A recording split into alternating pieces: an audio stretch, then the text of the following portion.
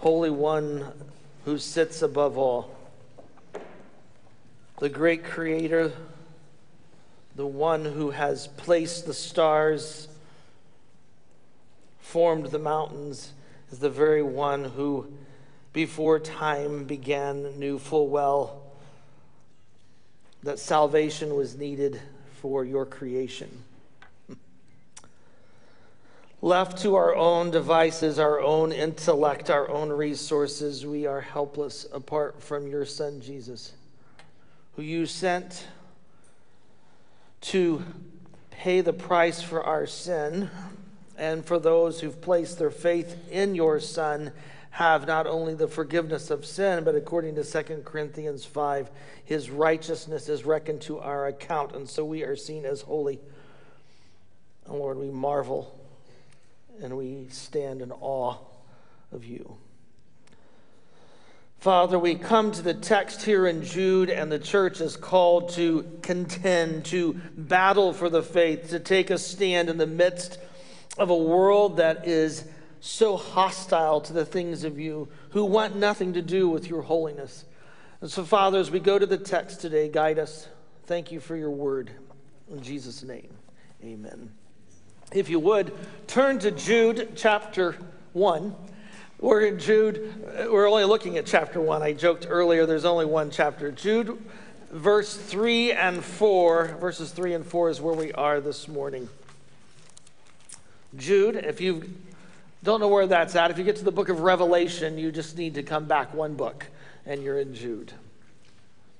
No doubt you've been glued to the TV, as many are, watching the 2023 World Chess Championship. Nothing is more riveting, right? Well, however, those of you who do know chess, you know that this year is quite a surprise, because the incumbent champion, that is Magnus Carlsen, who has the highest chess rating in history, decided not to defend his title against Jan Nepomniachtchi. Got it, Nepomniachtchi. He stated, Magnuson did, that he no longer wanted to contend or battle for the title. He simply felt he didn't have anything to gain by playing this year. Mr. Carlsen certainly has nothing to prove, does he? I mean, he's already, a 5-time world champion of chess. However, as followers of Jesus Christ, we don't have this option when it comes to our faith. We're called to contend or to battle our faith. In fact, Jude sees this as a problem for the church. He changes course in writing, and he's going to tell us that as we come to verses 3 and 4 of Jude. He says, "Dear friends, although I have been eager to write to you about our common salvation, I now feel compelled instead to write to you and to encourage you to contend earnestly for the faith that was once for all entrusted to the saints. For certain men have secretly slipped in among you, men who long ago were marked out for their condemnation. I'm about to describe ungodly men who have turned the grace of our God into a license for evil. These ones deny our Master and the Lord Jesus Christ." In these two verses, Jude is going to kind of lay out who should be contending for their faith, why should we be contending for our faith, what is our faith, and we'll elaborate at the end on how then do we exactly contend for our faith. But let's look at the who.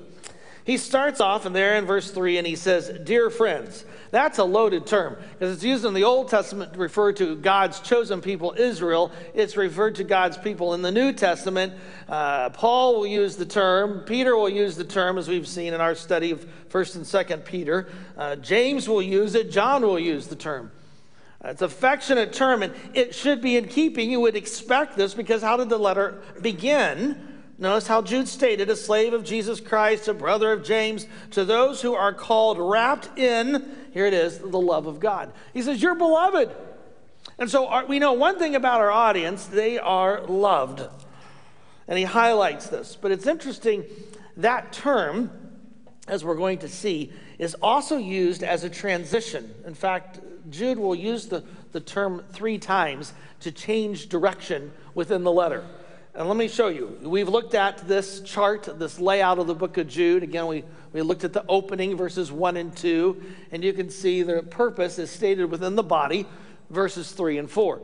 There's something very unusual. If you study first century writings or you look at the New Testament writings, there's something missing, and that is a thanksgiving. Normally, after the opening, there is a few words from the writer who says, I just praise the Lord for you, or I can't stop thanking the Lord for you. Every time I think of you, I give thanks. Whatever the case is, before you move into the body of the material, Jude does not waste any time. Of course, he only has 460 some words to use here in this short epistle. So yes, I mean, he's hard pressed, but he's moving fast.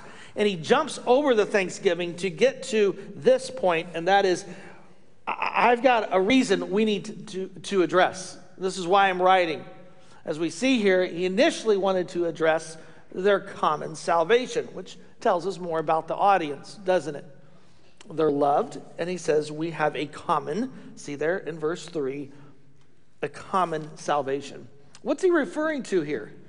I believe he's talking about that supernatural transformation of one's life that's accomplished through faith in what Christ accomplished at the cross and in the death and burial resurrection. In other words, our audience are Christ followers. They're believers. And Jude, he wanted to elaborate on that, and he did, I think, a little bit there in the opening when he talks. We looked at that last week. But he says, I've got something far more important that I need to address. And this is where he's compelled. And that is, as he says here in the text, is that you contend earnestly for the faith. Unlike Magnuson, you don't have an option of not defending your title. You must contend for the faith. And he's gravely concerned. He says, I feel compelled to do this. In other words, there's a changing of direction of his mind. Now, some scholars will argue this is temporal rendering, and it should have been while preparing myself every effort to write to you about a common salvation, I elaborate on this. I don't think so. No, I think it's better to translate this as an aversive. In other words, there's a shift here. It's kind of like when you're watching a TV show and all of a sudden the emergency broadcast system has an announcement, right? You're like, no! They were just about to tell me who killed so-and-so, right? and you get this break, and while we don't have an interruption because we're changing the whole course of direction here, it tells us something serious is happening. In fact, the term compelled is used 17 times in the New Testament, and it's always linked with distress, calamity, or some type of pressure that's being developed here. And Jude is saying, I was going to write this. I heard about this. How? We don't know. Did someone come with a report? Did he receive a letter? We don't know. But because of this, he's changing direction with the letter as he writes. So the who? All believers are to contend for their faith. But what is faith? What's he talking about when he says to contend earnestly for the faith? Well, as you know, scholars love to discuss. And there are three major proposals. The first of these is what Jude is referring to when he says the faith. He's talking about church doctrine, dogma, church tradition that comes later in the 2nd century. Well, there's a problem with that, isn't there? Jude, I argued last week, was written in 50, 60 AD. It's hard to have a copy or an issue that's pre what the issue is being addressed. That didn't make sense at all, did it? Good thing I'm not playing chess today. To say that the book was written at this time frame does not fit at all. So that view doesn't wash. The second is what the faith here is that Jude is referring to is our salvation. Well, again, he just told us he was going to talk about salvation, and he changed the course of action. So to me, it's more than just the gospel. I think it's far more than that. And I think the third view, which is the most viable, is we're talking about a body of doctrine that has been passed down from Christ through the apostles to the church. He says, this is what we contend for. And you say, well, where would you get that support, Hoffeditz? Well, Galatians 1, Paul talks about the objective content of the Christian message. And in 2 Timothy 4, he says, I've competed well. Paul says, I've finished the race. I have kept the faith. And again, I don't think he's just talking about proclaiming Christ as his Savior. He's talking about what has been entrusted to him. And throughout the New Testament, we are told time and time again of a body of tradition, doctrine that has been passed down through the church. I think of 2 Thessalonians 2. What we're going to see as we journey through this little epistle, this little letter, as the false teachers paint traditions, as a set of practices and beliefs that are outdated, irrelevant, and quite frankly, narrow-minded. Scripture, as we're going to see, and I would argue, provides sound, practical, and invaluable teaching. It is the faith, this doctrine of which Jude is saying we must hold fast to.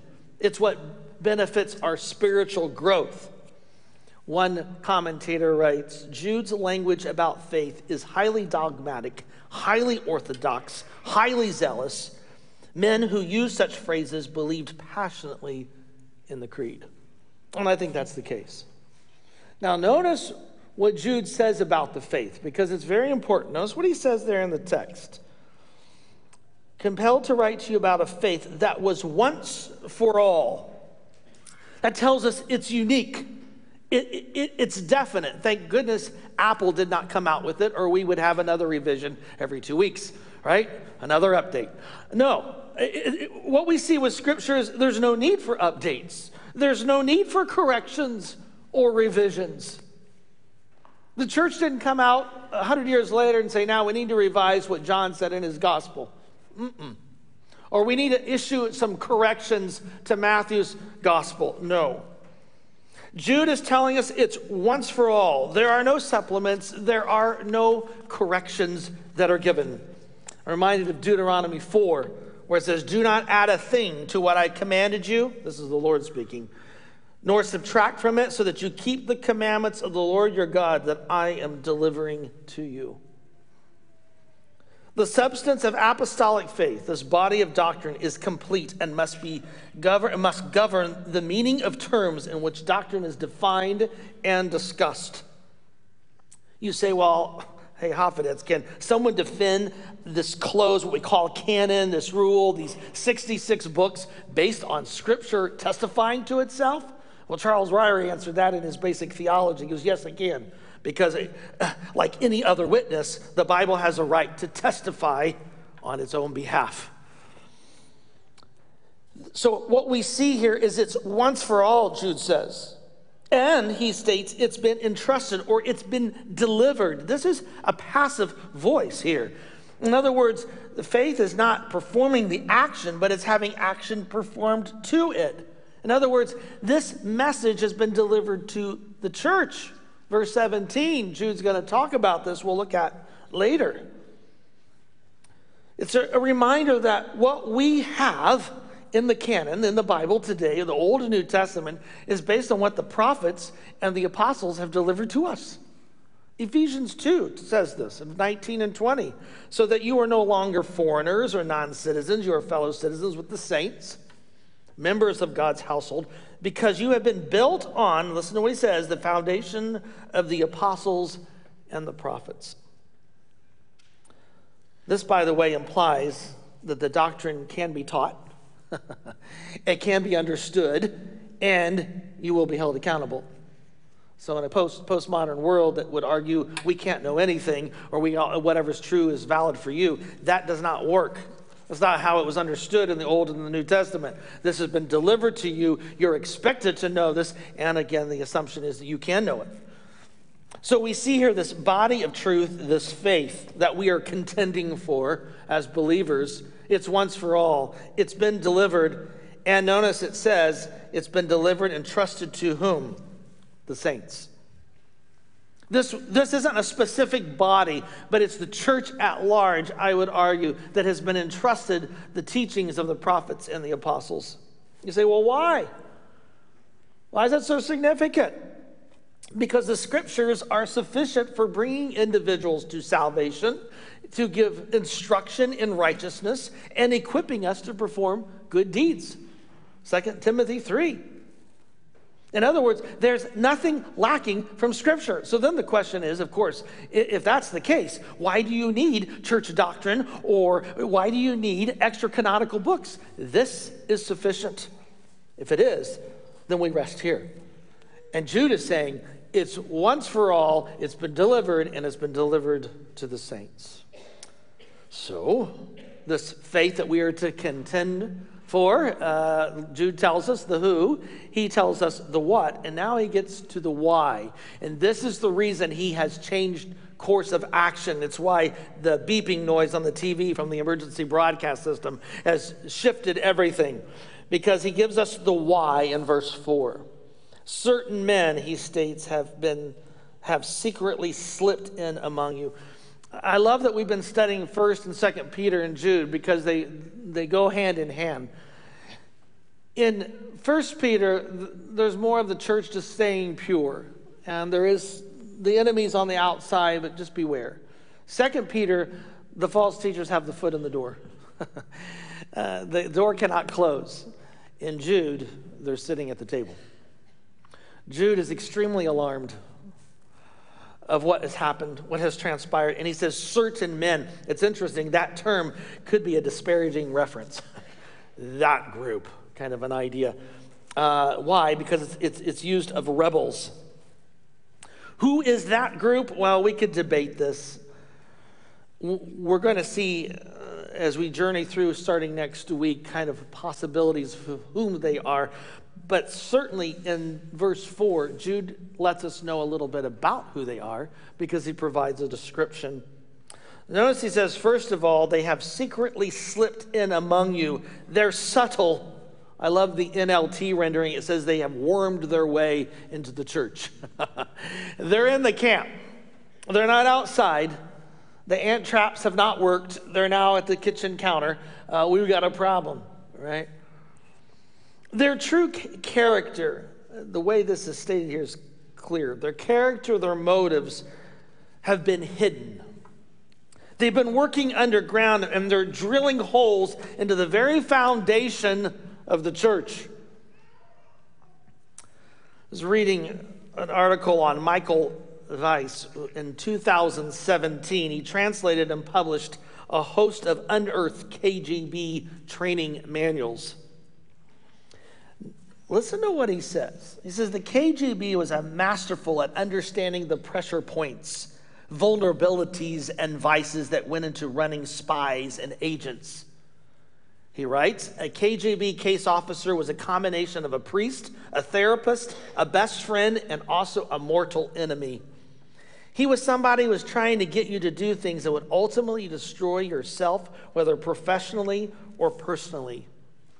He said it was about reading people, understanding what their weaknesses are, learning how to recruit them, how to get them to do things they otherwise would not be willing to do. That is also a false teacher. And far worse than the Cold War spy game and espionage and all of that is spiritual espionage. By suggesting subtle redefinitions, by making crafty modifications, or by suggesting that contemporary Christianity needs to reimagine, update, or simply jettison some supposedly obsolete doctrine, these false teachers have continued to infiltrate the church by sowing seeds of doubt and confusion and bringing certain destruction. This is why I would argue that one of the most dangerous things facing the church is not the world in which we live, it's those which have come into the camp. And Satan has been very effective. In fact, one of his most effective tools are so-called ministers and Bible professors across this land. And Jude is saying, be on guard. They are subtle. They know what they are doing. And notice what else he says. These men who have long ago been condemned or marked out for condemnation. The question, of course, is what is Jude referring to here? I think what he's referring to is time and time again through Scripture, Old Testament, New Testament, there's been a warning to those who would fall into what we call apostasy, that is denying the faith, abandoning the things of the Lord. Even Jewish tradition between the Old and the New Testament discuss this. And what they have done is that they have undermined the sovereignty of God. They have abandoned what they know and have sought to undermine the things of the Lord, and consequently, God has sovereignty stated they will be judged. Keep in mind, God's sovereignty does not absolve their guilt. James 1 is clear. Let no one say he's tempted, say that I'm tempted by God. God cannot be tempted. In fact, he goes on to say, you can't even blame Satan. There's no one to blame for your crud in your life, ultimately, except yourself. Scripture is clear on this. No one falls simply into sin. They do this by themselves. And the reason for their judgment stems from their ungodliness and their denial of the Lord's lordship. And that's true of the false teachers. Their direct cause is the evil that they have placed. And I know some of saying, well, wait a minute.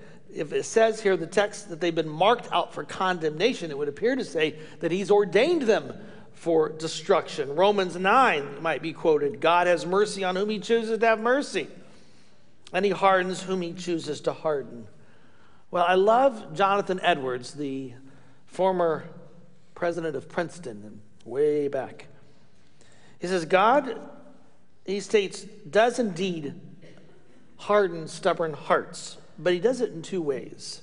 He withholds the powerful influence of the Holy Spirit and his mercy of the grace that he would extend. In other words, God leaves them to their hardness like you leave out Play-Doh. I think one of the best examples is Pharaoh. And we looked it's been almost a year and a half ago, we looked at the life of Moses. The hardness of his heart. He hardens his heart in the first few plagues, but when you get to the latter plagues, it is God hardening his heart. Why? Because he's already hardened his heart. These false teachers have no one to blame but themselves.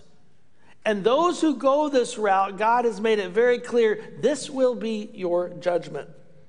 God will accomplish his will, which tells us, by the way, he can use even crud in this world. He can use even evil people to accomplish the task that he needs to do. Ephesians 1, God works all things according to the counsel of his will. It also tells us, as I look at this, that these individuals are marked out for the condemnation that is to come, is that God has zero tolerance for apostasy, for false teaching. And when we think of Matthew 5, if a salt loses its flavor, it's useless. There's zero tolerance. Again, Jude is addressing, let's keep this in mind, gospel corrupters. These are Christ deniers. These aren't people who struggle with sin and they come back and forth. No. We're talking about who have blatantly rejected Christ and the things that are true. And Jude sees an imminent danger that resides with the church and that false teaching that has crept in. And this is why he says, I'm changing my course of direction. Contend for the faith.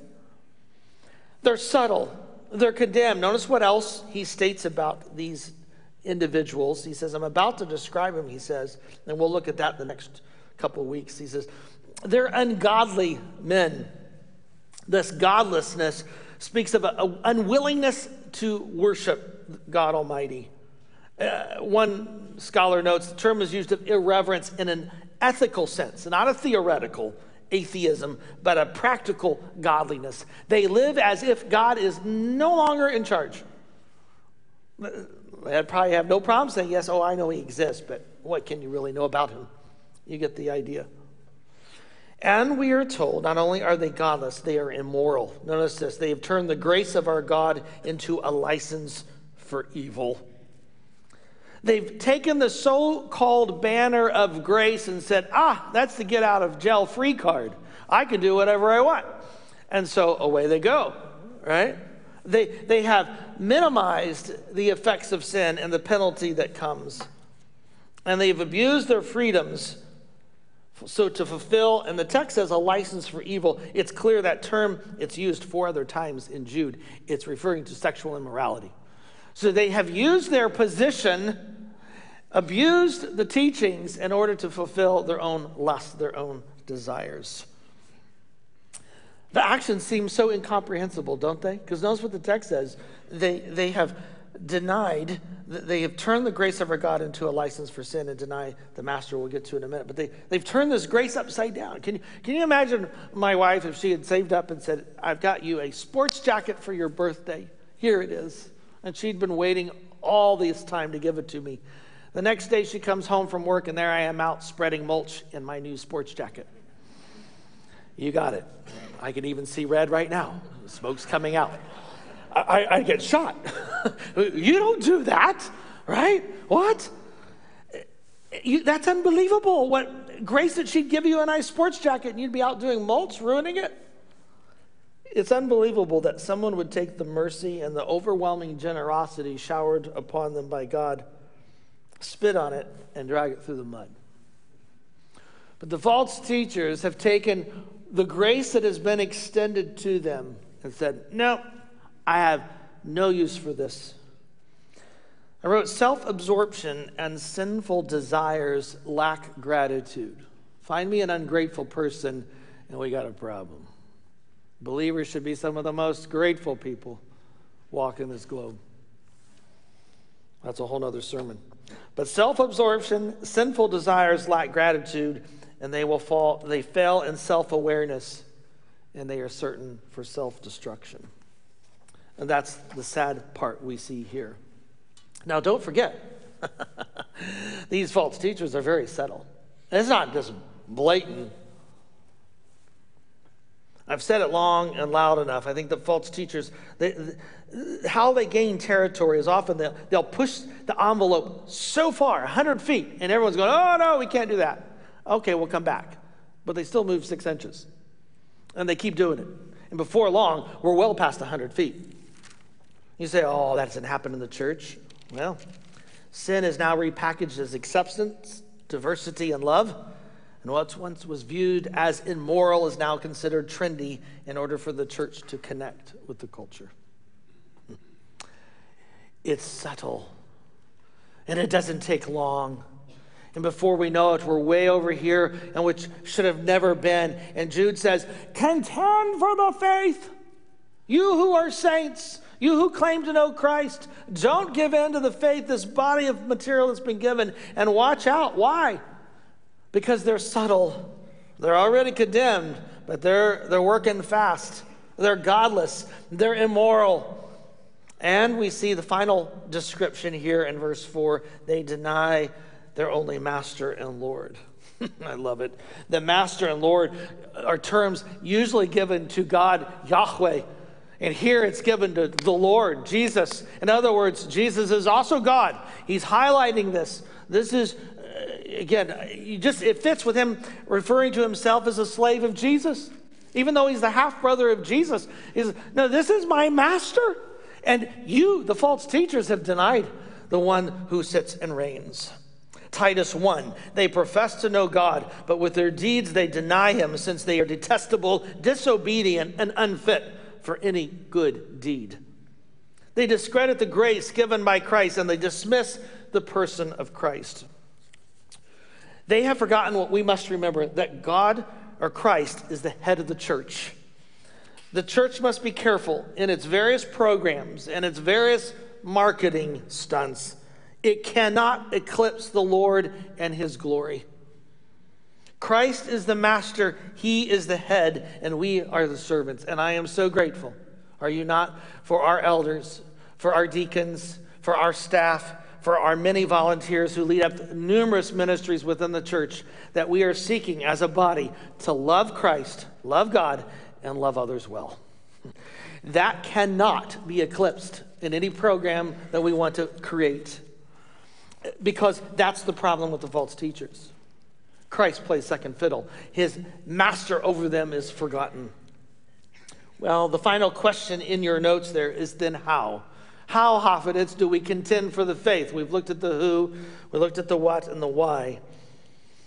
It's interesting, the term for contend is used of athletes in the first century. It's stretching the muscles and exercising, something I'm not very familiar with, but you might. It's being devoted, it's being committed. I say that in shame, but yes.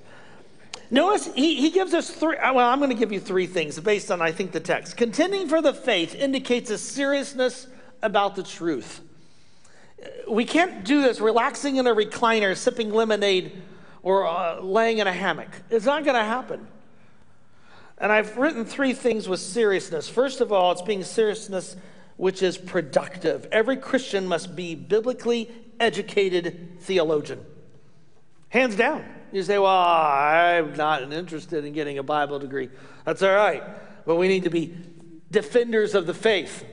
It's interesting. FD is minted on the British coins. It means that the king is the defender of the faith. You may have seen the newest coin that's coming out with Charles III. And you'll notice it's Charles III, and then it says DG Rex for king, FD. That says King Charles III, the king, by the grace of God, defender of the faith. That should be minted on all of our coins. This is who I am, by the grace of God, defender of the faith. As a result of God's grace, we have been called. And Hosea 4 says, people are destroyed for lack of knowledge. We need to be in the Word. And that means serious business. This being productive, which means also then we have to be proactive, which is in your notes there. John 8 talks about truth is the only thing that can liberate people from the bondage of sin and give them eternal life. We need to be in the Word. That's personally through devotions. Maybe it's a group Bible studies. We have a ton of those, from teens all the way up to men and women, attending the church, memorizing Scripture. Perhaps it's taking an online Bible course. There are a ton of schools now that provide that opportunity. We even have seminaries in Dallas Seminary has a hub. Now there's ITS. We have several seminaries in the area. Perhaps it's taking a course. Some of you are doing that. But Bible reading is essential to Christian discipleship. If you're not in the Word, you will dry up. This is true. Joshua 1:8. This law scroll must not leave your lips. You must memorize it day and night so that you can carefully obey what is written, that you will prosper and be successful. Are you spending time in the Word? You say, well, I've never read the Bible. Well, let me challenge you. Start with the Gospel of John. Just do a chapter a day. That's less time than watching a commercial during the NBA championship playoffs, right? Just spend a few minutes every day reading one chapter from the Gospel of John and ask the Lord to reveal himself to you. It's a seriousness which is not only productive, proactive, but it proliferates. In other words, we're not soaking this all in so we become the frozen chosen or have this ivory tower mentality. It's so that we can go then and disciple others. One of our adult Sunday school teachers told me, he says, I'm learning so much from teaching. I said, yes, that's what this is about. So get involved. Thank you to our nursery, our children, our students, leaders who are teaching them the Word. Those involved in the Bible studies for men and women. Let me encourage you, get involved. Teach others. Well, contending for our faith also calls for perseverance, as you see there in your notes. I love the sign on Dallas Theological Seminary's front lawn. It says, preach the word. Reminds me of, it's from 2 Timothy. It's preach the message, be ready, whether it's convenient or not.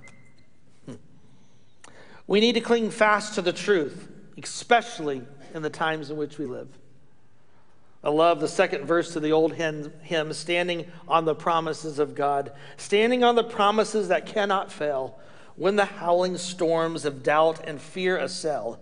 By the living word of God, I shall prevail, standing on the promises of God.